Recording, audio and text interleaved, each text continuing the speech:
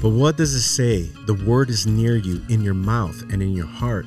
That is the word of faith, which we are preaching, that if you confess with your mouth that Jesus as Lord and believe in your heart that God raised him from the dead, you will be saved. And that is Romans chapter 10, verses 8 and 9. And welcome back, ladies and gentlemen, to another episode of Bridge Radio. And we are coming at you from the great state of Texas. I am your host, A.W. Varilla, and next to me, like always, the president, Steve Den Hartog. What's up, everybody? Good to be back with you today. Yeah, we've been off a little bit, but we got some good things coming up here at Bridge Radio. Again, we've been busy last couple weeks. We're getting all the Spanish conference going. You bet. So that took a lot of time here, and then just a transition from this building to the new building, and you working super hard and taking care of that. It's just, and you're finishing up seminary, so degree. that's been taking a lot of stuff going on. A lot of stuff going on. So we haven't been on, but we got some guests coming on that you guys will be super excited. I can't make those announcements yet because we are just finalizing those guests. But Steve, again, can we just get a little bit more update on what's happening with the building? You bet. Yeah, so we've got the building, as you know, and we are in the process of getting that finished off. So we've got the metal studs up and the electrical wiring done. We're going to be getting the drywall or the sheetrock put up, hopefully in another week or so, and then get it painted, and we can move forward. And Lord willing, we'll be able to move in early next year sometime. So. Yes, absolutely. I am super excited for the new location. And so again, thank you everybody. For helping out the ministry. Again, we can't do this without God first. Amen. But again, God uses you guys to give to the ministry. God uses means. God uses means to get those ends done. Yep. And again, we have a lot of just things coming up here for Bridge, especially seminary, a bigger facility. Some just other things that I just can't mention right now because we don't know if they're going to happen or not, but really exciting. Well, and the Spanish is really taking off, which is what I'm really excited about. Yeah, absolutely. Please don't forget to subscribe to Apple, Android, Google, and Stitcher Radio. And please visit our website at bridgeminlaredo.org. And again, we're also on Spotify now. Well, today, guys, we have an in-house guest, a local. We are going to be going through his first book called Biblical Christian Fundamentals, The Foundation Truth of the Christian Faith by Thomas Ramirez III. And we had a book signing today and we are excited to have the author here with us today. So he's going to be able to tell us a little bit about his book, and we'll introduce you to him here soon. Yeah. So for anybody who's interested in just learning about the fundamentals of the faith, I think this is a great book. It's a great book. And again, you can purchase it here at Bridge here in Laredo, but we again, I know that it's in other parts, but we'll let the author go ahead and tell us later on where you can purchase the book. So Steve, why don't we get this podcast started? Let's do it. So again, we have Thomas Ramirez III. He is a conservative Bible student who has been teaching the scriptures and supplies preaching since 1997. A family man devoted to daily studies of the Holy Bible, Ramirez has fresh insight into the foundational truth of God's Holy Bible that all people need to know. Welcome, Thomas Ramirez III, to Bridge Radio for the first time. Well, thank you very much. It's a pleasure to be here. You guys have been very warm and inviting, and I want to thank you all for the privilege of being able to be here today and talk about one of my favorite subjects, if not my favorite, that is the Word of God. Amen. Amen. Awesome. So, Tommy, can you just tell a little bit about yourself and how God drew you to saving faith? My pleasure. I grew up in the little town of Hebronville, which is not very far from Laredo. So I married a girl from Laredo. All right. And so I've been in this part of the world my whole life. I'm 56 years old today, and I don't feel a day over 30. But I grew up in a very predominantly Catholic environment where religion was really the number one dominant thing that was in my family's life, especially on my mother's side, growing up. And I was taught that adherence to that religion is going to endear me to God, and God is going to be happier with me the more I adhere to the rules and regulations of religion. So I went through my youth following those rules, trying to be a pleasing young individual with God. But as I grew up in that environment, I always had questions in my mind that never really could get answered. And I would talk to my mom about all kinds of things. I really had a good relationship with my mother, and I still do to this very day. And we don't get a lot of Bible in the Catholic Church. What we get are missalette readings. So you'll normally get 2 readings from the missalettes and 1 gospel reading in every church service. And they typically will rotate the same scripture passages every 4 or 5 years or so. You'll start to come back and see those same little passages again. So I didn't know much about a Bible other than what I saw in those missalette readings back in those days. And so I would go home and ask my mom little questions like, hey, Mom, I know it's Lent season and we're not supposed to be eating meat on Friday, but didn't Jesus say that what you eat doesn't defile you? It's what comes out of your heart. Then why can't we eat meat again? And I never, ever got good answers to my little questions. And so I always had little concerns. And as I graduated from high school and I went off into college, I eventually went to go live with an uncle of mine for a half a summer in the valley in Edinburgh, who was strict Jehovah's Witness. Oh, wow. And he said, I want you to know something, son. You don't know anything about the truth about God. You've been raised in an environment that teaches you everything all wrong. But lucky for you, you're going to be here with us, and I've got it all, and I'll be able to share the real truth with you so you can get it and understand it. And so I said, hey, Theo, that sounds fine to me. I would love to be able to sit in on your meetings. I want to know the truth, and if the truth leads me to where you're at, then I'm all for it. Let's go. So I spent that half a summer going to their meetings, and most weekends I would go to Hebronville, so I wouldn't go to their weekend services. But I would be there for their weekly meetings. And when the meetings were over, he would always come and ask me, so do you have any questions? Did you understand? Well, yeah, so let me see. You're telling me that God is a God of love. Yeah. And you're telling me that God doesn't want anybody to suffer. Yeah. And God's all powerful, right? Yeah. So why did he drown everybody in a flood? Why did he burn in Sodom and Gomorrah with fire and brimstone? I don't understand that. If he could have just said, you don't exist anymore, and snap, and they're gone. Why? And he had no answers for me either. Wow. And I had lots of little questions like that. And again, in those days, I knew nothing about a Bible. Yeah. And then I would hear some people on the radio, and they'd be telling me something totally different.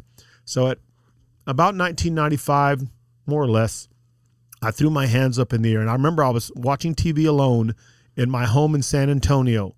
My wife was, I don't know, in the bathroom or bathing or sleeping, I don't know.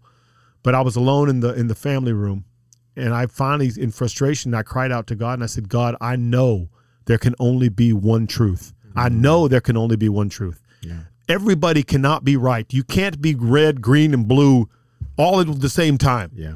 It doesn't work that way. So you have to be a God of logic and order. You've given me a mind by your grace that grasps and learns quickly. I'll make a deal with you. You teach me out of the Bible. You teach me. And then I'll go wherever your word says to go. So is Jesus God? I don't know. Is there a heaven for real? I don't know. Is there a hell for real? I don't know. I don't know nothing. You teach. But if we do this, I told him, I want to know the Bible in the end better than I know anything. Yeah. And I was a pretty darn good engineer with Mobil Oil. And by the grace of God today, I'm a pretty darn good lawyer, at least so they tell me.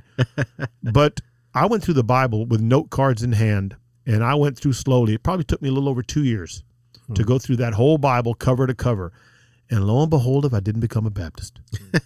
And that's how that worked out. And I've been studying the Bible systematically ever since. And I think God honored that prayer because I think I know the Bible better than I know anything.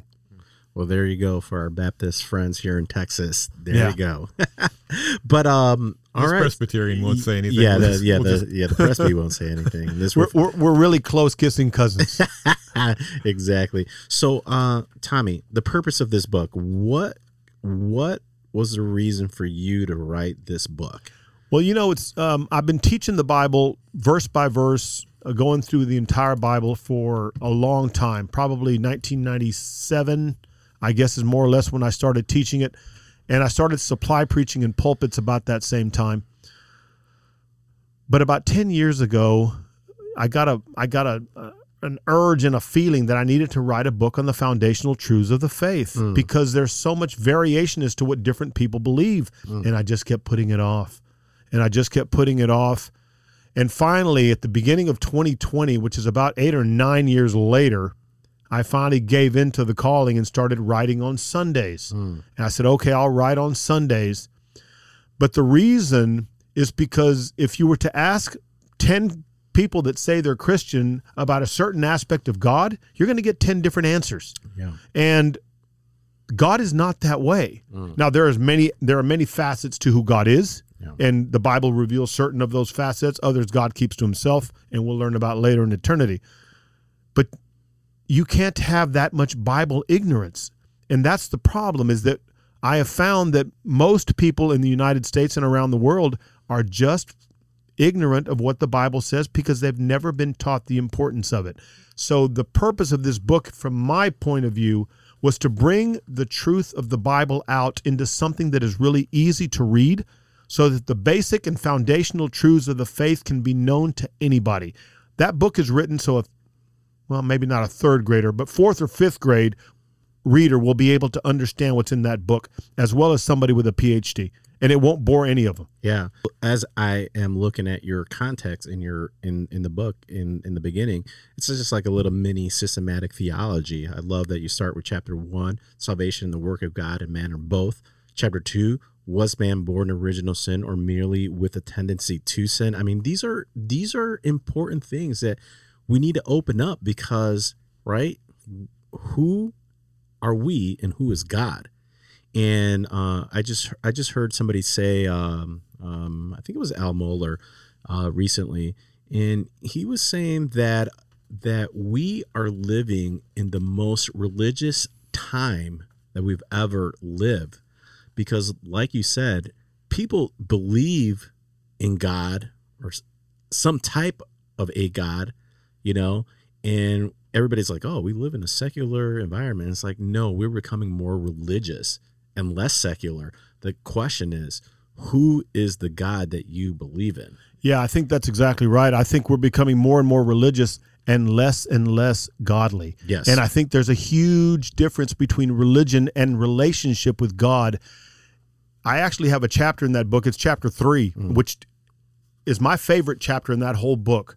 The whole purpose of that book is as a whole, is to draw people to the foundational truths of God, but to make them understand that there is a huge difference between religion and a relationship with God. And God is calling us all to a relationship. God hates religion. Yeah. Religion pulls people away from God. The scary thing about religion, especially growing up in the environment that I grew up in, is if you get into a good religion that you feel very comfortable with, it will set its boundaries for you. It will tell you what you can and cannot do.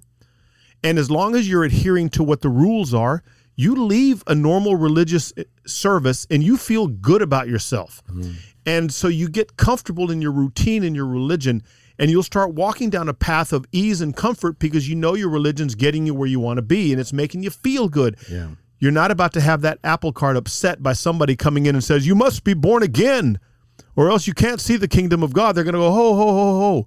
I don't know what you're talking about, but my priest says this, or my pastor says that, or my rabbi says this, and I'm comfortable because that's exactly what I'm doing, and I believe them and not you because I know them and I don't know you. Yeah. What danger that is. It's the gravest of dangers because the hardest people to ever witness the truth to are the religious ones. Absolutely. They won't move off of what they're comfortable with. Yeah. And again, comfort is a danger. And again, this is where, I mean, first of all, we know that Jesus was the I want to say the most forward with his language to the religious people that we know were the Pharisees and the Sadducees, right? And he used very strong language towards them, right? He sure did. And we need to remember that. Yeah.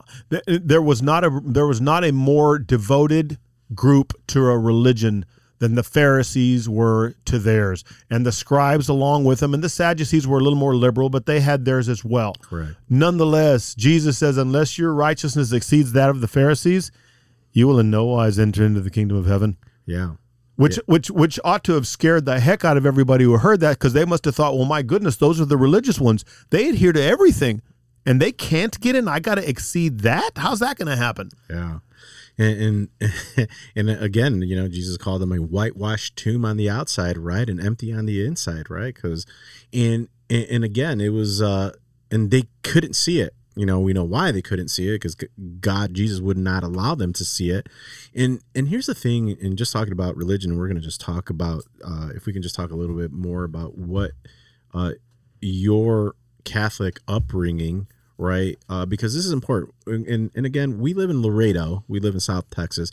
Catholicism just rules here in this town in South Texas, just in Latin America in general. That's right? correct. This is one of the works that we're trying to do to bring the gospel truth to the nations, to the Spanish-speaking nation. One of the things that I do find interesting is that because of religion, I believe this with all my heart. Jesus spoke about it.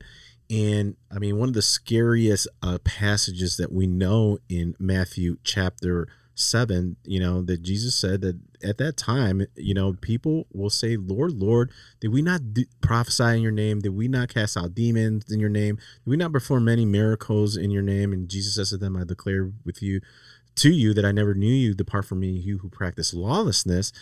And the thing is that this is important in that verse, which, R.C. Sproul said it was one of the scariest verses that he's ever preached on, because they call him Lord, Lord, a Hebrew idiom that we only see about 15 times in the whole Bible, from the Old Testament to New Testament.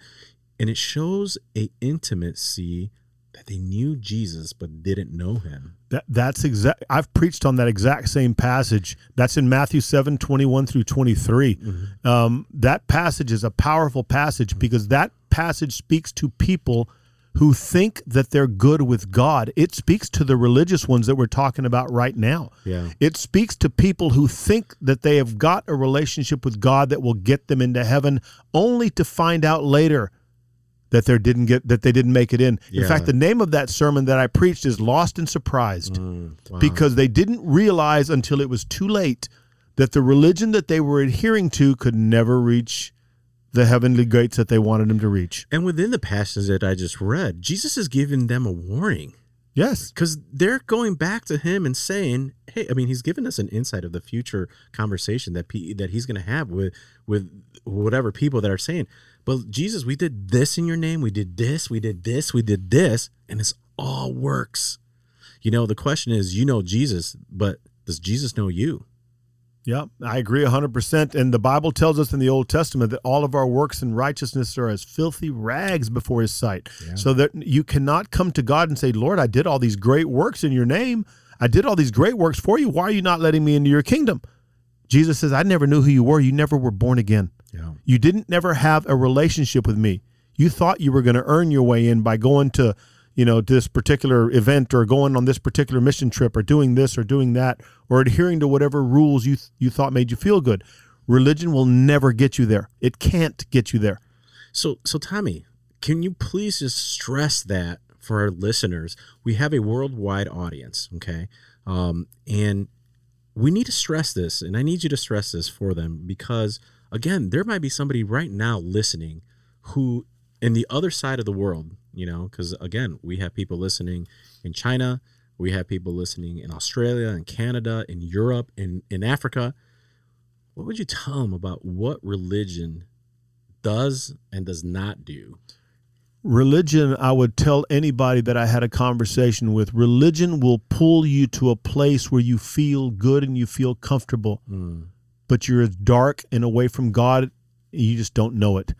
Whereas a relationship with God will pull you into the light, into a relationship with God, but you may not be so comfortable. God may put you in some difficult situations and difficult positions, as Joseph found out in the book of Genesis, as Moses found out as he's fleeing from Pharaoh, as Jeremiah found out as they're lowering him in cords into miry, mucky dungeon pit. God may put you in some uncomfortable places, but you have the light of Christ and the Prince of Peace walking alongside you. Religion will take you to a place where you're feeling that peace, but you never did have the light of Christ. And it is a scary and dangerous thing. Think about it this way. And again, I go into this a little bit in chapter 3 of this book, which I told you is my favorite chapter in this whole book. There is one religion in all planet Earth that God personally created himself. He wrote it with his own finger, the Bible tells us. And that's Judaism. But then as we go through Judaism, we find in the book of Hebrews that God says in the Old Testament, because the Hebrew writer reminds us, sacrifices and offerings thou wouldst not. Yeah. Those don't work to get rid of sin. Well, then why are they even there? They're there to point us to one that God will have to bring, a sacrifice that God himself will have to bring to offer for the sins and the souls of men.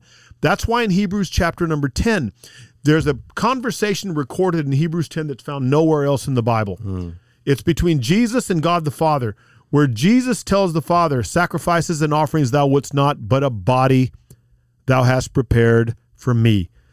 You've prepared a body for me to be able to eradicate the sins that the sacrifices that you yourself have laid out can't get rid of. And if God's own religion can't save you, the one he penned under Moses, what on earth makes anybody think that the religion they adhere to is going to save them?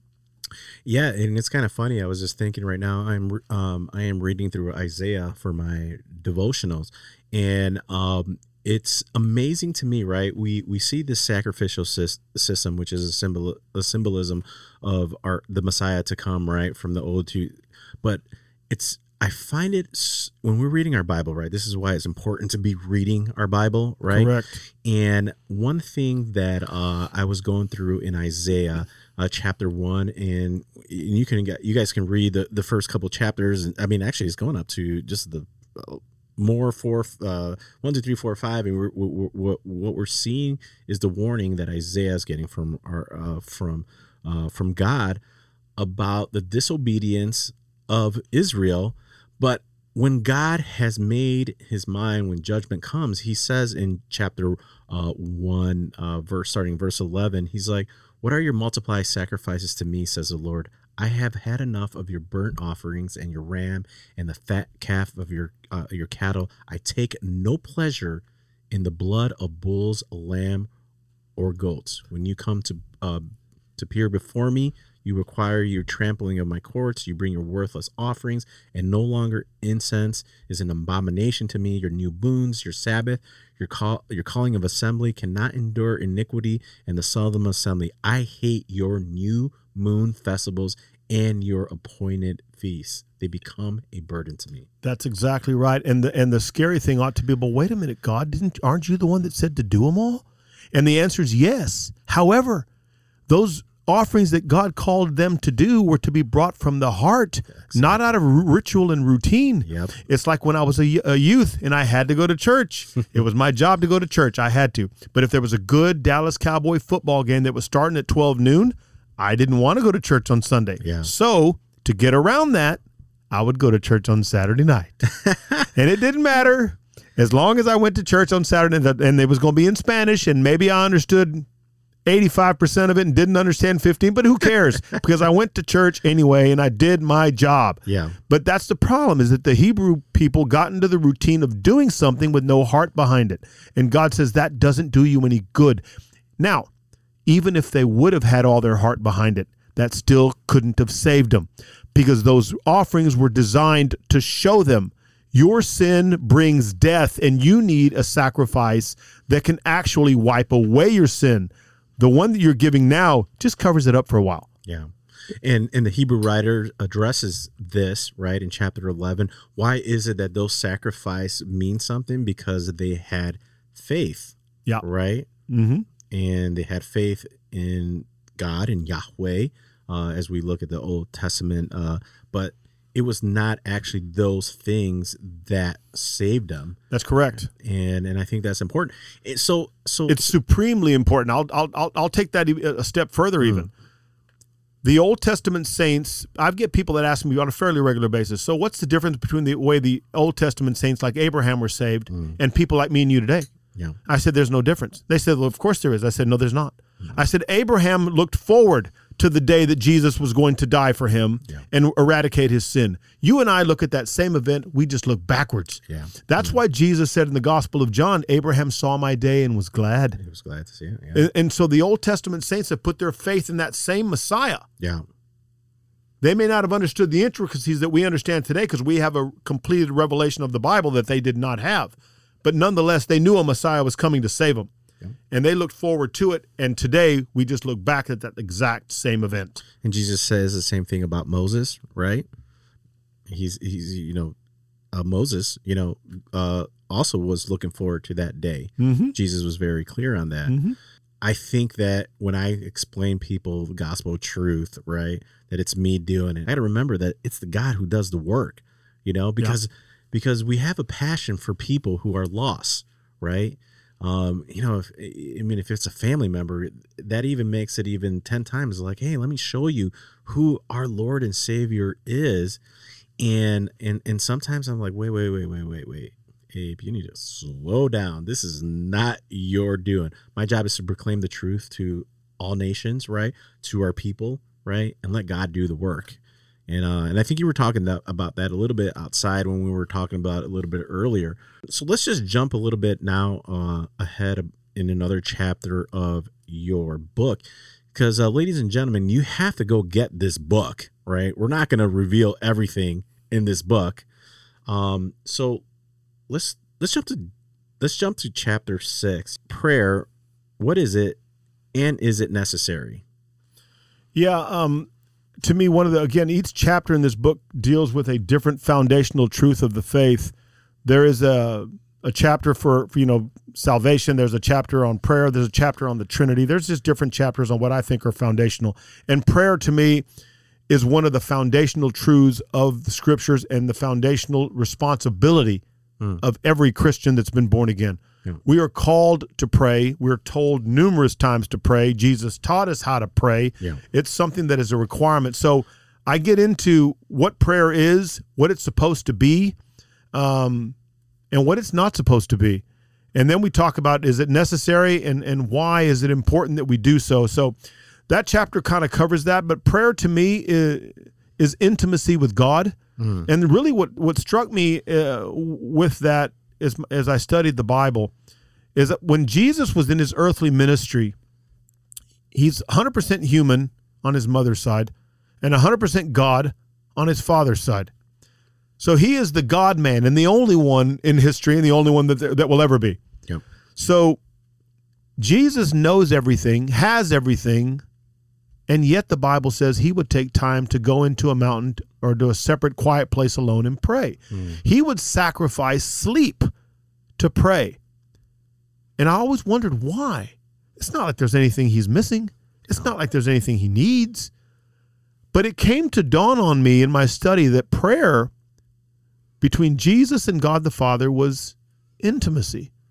The way two best friends would get together who haven't seen each other in a week or two, and they sit down and they just catch up, and they just talk, and the conversation flows back and forth, and they have meaningful insight and understanding, and there's bonding there. Yeah. And that's what Jesus was doing when he prayed.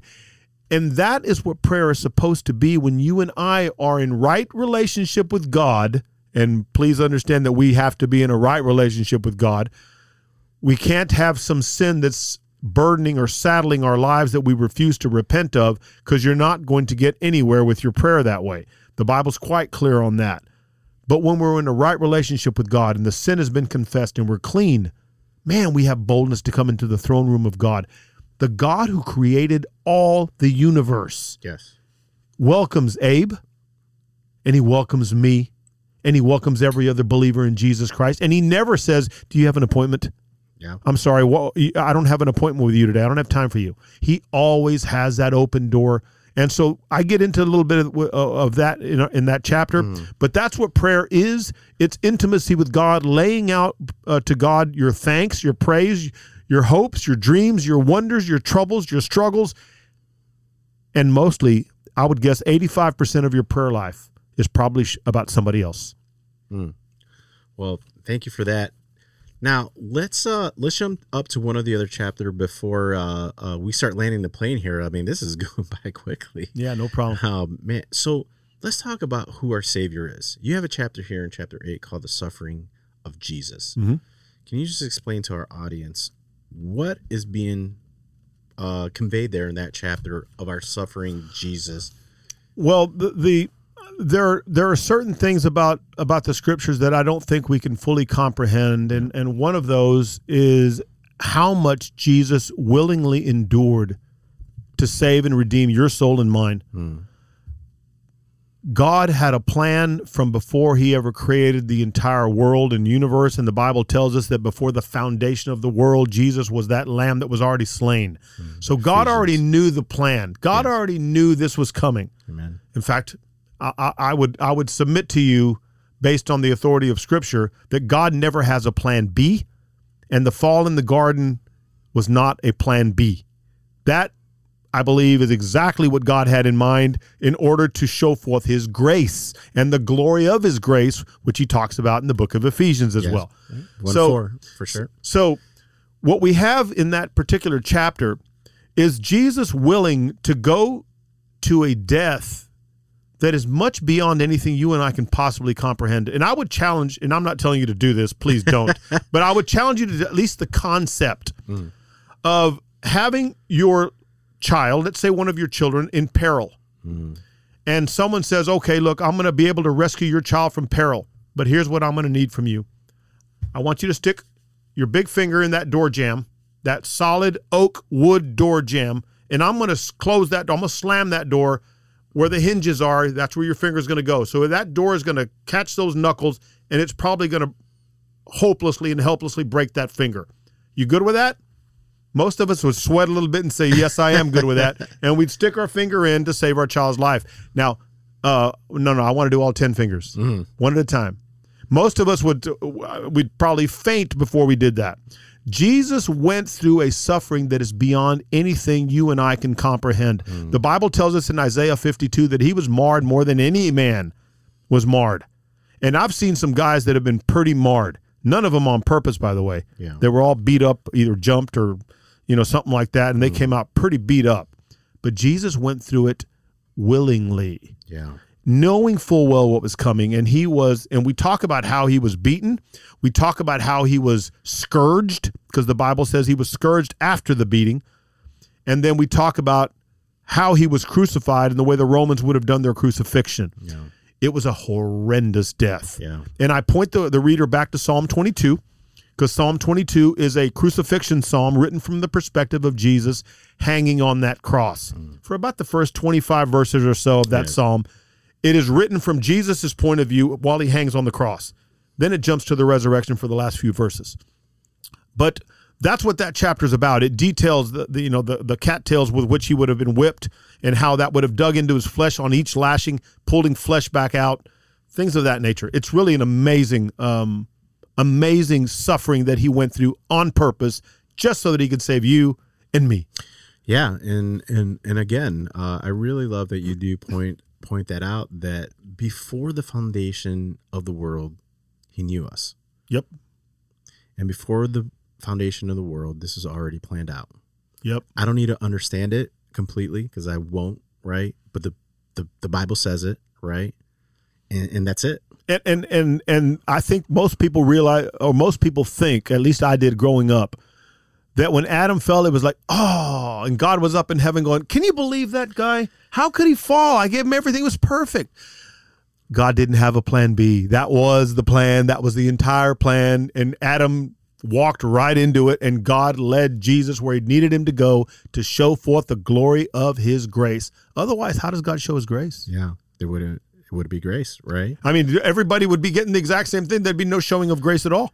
And again, I really love that you're bringing that up, because there has been definitely theological debates about that, right? That and again, we're not going to get into it because this is about your book, but you guys got to remember that he is God and we're not. That's exactly right. for us to think and try to wrap our minds around that, why that happened, we can have fun theological debates, in house about that, but there are people who have divided over stuff like this, because, we can have a discussion about man's free will and God's predestined plan. And again, that's a long story, but what we can leave it at is that God, like you said, had no plan B. Oh, he never has a plan B. No, right? For your life either, nor for mine. I never, and this is one of, we were talking about earlier, like, and you're like, how did you end up down here from Chicago? And I said, well, it was God, That's ultimately why I'm down here. God moving the pieces of time, right?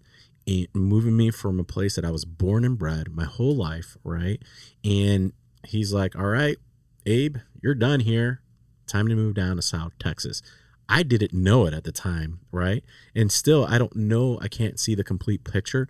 But, I am sitting right here talking to you who I've never met before, right? And you're telling me about we're talking about Jesus. Yeah, amen. And there are people on the other end listening to this all over the world who get to hear your voice in your book, and you get to preach Jesus and him crucified to them. Amen. And I think that's really, I find that remarkable. And you know what? There's going to be, what the cool thing about just God's sovereign plan and everything. He's sovereign, right? And we're not going to. There's a lot in that I know that by God's grace that I hopefully, when I get to that time when He takes me out, right? He's going to take me out of this earth, in His timing, that I'm sure that I'm going to get to meet people that I didn't even know that I impacted. And you're going to meet people, and that we're going to love each other perfectly. Yeah, that's exactly right. Like I can't, that I have a hard time wrapping. One of the things I have that I get to love somebody perfectly, innocently. And there's like, I was like, and I can't. And that's the love that Christ has given to us through His sacrifice. There's a chapter towards the end of this book, and I'm not trying to bring everything back to this book, but you're bringing up a subject. This is your book. You're bringing up a subject that I've had many a conversation with my Sunday school class and with many people, or just in the streets. But the day is coming when God, in His heavenly glory that He's designed for His people, is going to have every believer that has ever existed throughout time, from Adam to whenever the last person is. And we will all know each other as if we've been best of friends since we were 2. There will be no stranger we'll ever meet in heaven. There will be no, hey, I'm sorry, who are you? I think we're going to know everybody in it with the deepest of intimacy. And there will be everybody you meet, one gigantic, happy family reunion where everybody is living in perfect love, perfect harmony, and perfect understanding of one another. Yeah, and especially, it's Thanksgiving, right? And I was reminded yesterday. Sometimes when we go to our family gatherings during these holidays, there's some people in our family member we just don't want to be around. I'll be around, right? Like, come on, everybody, you know what I'm talking about. So don't be like, that's exactly right, man. Let me tell you, every family's got one. And if you're having, I preached a sermon about 2 years ago on this. I said, listen, every family's got a goof. And if you're having a hard time figuring out who the goof in your family is, I got a secret for you. It's you. But in heaven, it won't be that way. No goofs. It won't be that way. And I think that's a really cool thing. I was reminded on Sunday again that, the thing, or when we get to heaven, what is the one thing that we're looking for? Are we looking for our Lord Jesus, or the benefits of heaven? And that was a reminder. It's like, no. Hold on a second. By the time I get there, right, it's Him who I'm going to be. That's all you're going to care about, and you'll get the rest of it by fringe benefit. Yeah, but it's Jesus. It's Jesus, and again, I think that Paul reminded the Thessalonian church, in Thessalonica, that hey, yes, your loved ones who died in Christ, they'll be there. But you know what? The most important thing that you're going to look forward to is Jesus. Absolutely right. It's going to be Jesus. Absolutely right. And it's hard to comprehend that when you've never hung out with Jesus and went cruising in the car with Jesus down the street, or ever gone jogging with Jesus. But let me tell you something. For the saved person in heaven, Jesus is all we're going to care about. And then we will just have each other as praise partners and friends and the closest of compadres as we go through the heavenly system that God has set up for us. Yeah. Well, I hope to visit your mansion in heaven when we get there. The door won't have locks on it. You're welcome to come right on in. Well, Tommy, this has been absolutely fabulous to have you on. You know, Romans 10:14 says, how would they call on him who have they not believed? And how would they believe in him who have they not heard? And how would they hear without a preacher? Amen. Tommy, can you share the gospel to our worldwide audience today? Absolutely. It'd be my privilege. I hate to say this again, but the last chapter of my book deals with how to get saved. And I take the reader back to the land of Israel.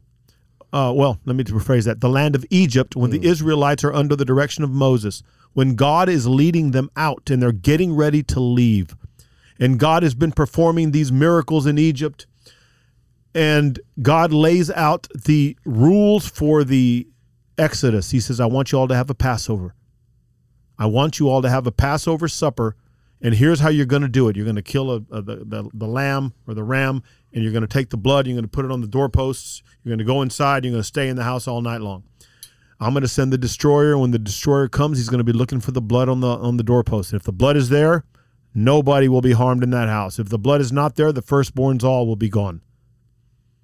Okay, well, as ridiculous as that probably sounded during the time that Moses was giving that instruction, we are called to believe the word of God, not to sit there and try and sift and analyze it and rationalize it. So God came looking that night for the blood. And where the blood was found, there was safety. Where the blood was not found, there was death.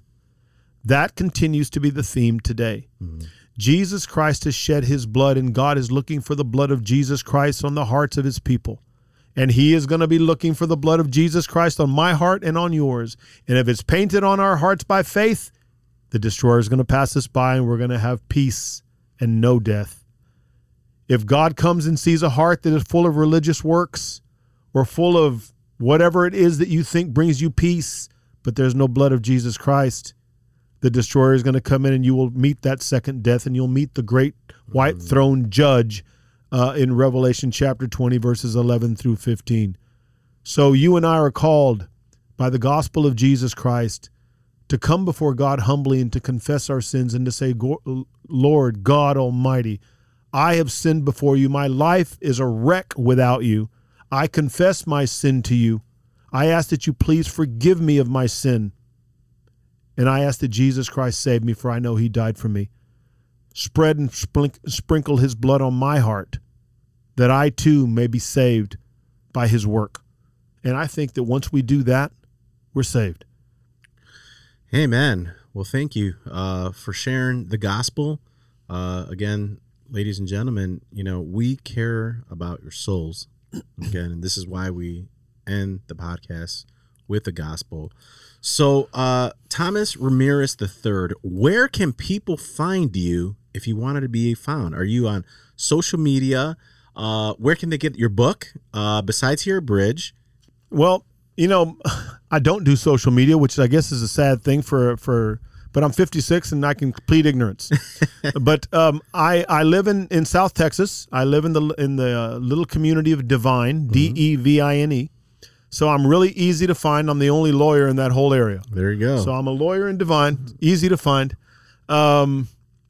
But as far as the book goes, it is available through all major retailers. Okay. You should be able to find it through any major retailer, whether it's Barnes & Noble, online, Amazon, online, ebooks, Kindle books, whatever. You should be able to find it on any of those areas. It's just a matter of getting in there, searching biblical Christian fundamentals, and you might even have to type in Ramirez maybe, but it should pop right up. Yeah. So, I mean, this is a book, again, looks like you would be able to just grab a group of people and go through it. I mean, you can read it individually, but it looks like a book that you can just grab a group of people, go through these fundamentals, truth as a group. I think that would be really awesome. And, you know, especially here at Bridge, we promote going through books as groups so that, you know, we're bouncing off these truth off of each other. So, yeah, Biblical Christian Fundamentals, the Foundation Truth of the Christian Faith by Thomas Ramirez III by Trilogy Publishing. So guys, go get the book. If you can't find a book, well, you can find it on Amazon. So, we're not living in the Stone Age. So you can go out and get in there and, grab a group of people and go through this book. You would be blessed. I have and this book has not been out very long, but it's been out long enough that I already have, an individual that's told me that he is now using that book as part of a teaching ministry in a church up in the Dallas area. Oh, wow. So it's being used apparently in some form or fashion up there for that.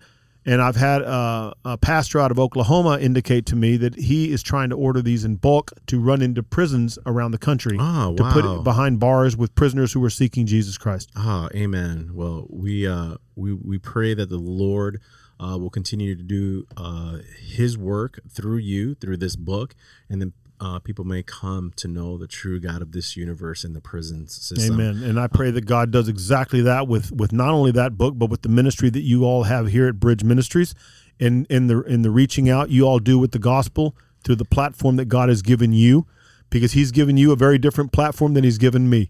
That's but right. We work together for the same boss and with the same goal. Exactly. So I pray that your ministry flourishes. Yes. Irrespective of what happens with mine. Your job is to do yours and mine's to do mine. Yeah. And again, guys, we're not in competition. Right. We as Christians need to remind ourselves that, because, again, we were having a conversation before the podcast. Guys, we are not in competition. We serve the same boss, right? With the same purpose and goal. Yes, your gifts are different than my gifts. Your purpose will be different than my purpose, because God has preordained that. So let's remember that. Let's stop fighting about how many people are sitting in my church, in your church, because, you are a shepherd, if you're a shepherd, you need to be humble and lowly, right? And again, I'm excited what God is doing here, especially in South Texas. So, Tommy, thank you for coming on to Bridge Radio, and thank you for coming in today and having a book signing here at Bridge. We look forward. We'll release this podcast here pretty soon, and hopefully everybody is blessed through your book. Well, I very much appreciate the privilege of being here with you guys, especially when it comes to talking about our Lord Jesus Christ, who gave his last drop of blood just for my soul. Apparently he likes me, and he did the same thing for you, brother. And I thank you for the privilege of being here, and I pray the Lord bless all that we're doing to bring souls into his kingdom. Yes, amen. Well, ladies and gentlemen, that concludes this week's episode with Brother Thomas Ramirez III on his new book, Biblical Christian Fundamentals, The Foundation Truth of the Christian Faith by Trilogy Publishing. I was really excited to have him on here. He is a local guy who wrote a book. We don't get too many of those here. Not that we don't have authors here in Laredo, but again, there hasn't been too many local authors that are writing Christian books. And as a ministry, we encourage people. If God is moving you to write a book, a solid biblical book, we are all for it, and we would love to have you here and promote your book because we want to encourage reading. One of the things that we're doing even on the Spanish side of Bridge Espanol is that we are encouraging the Hispanic community to read more, again, because it's one of those things that you will be blessed. We have to read our Bibles.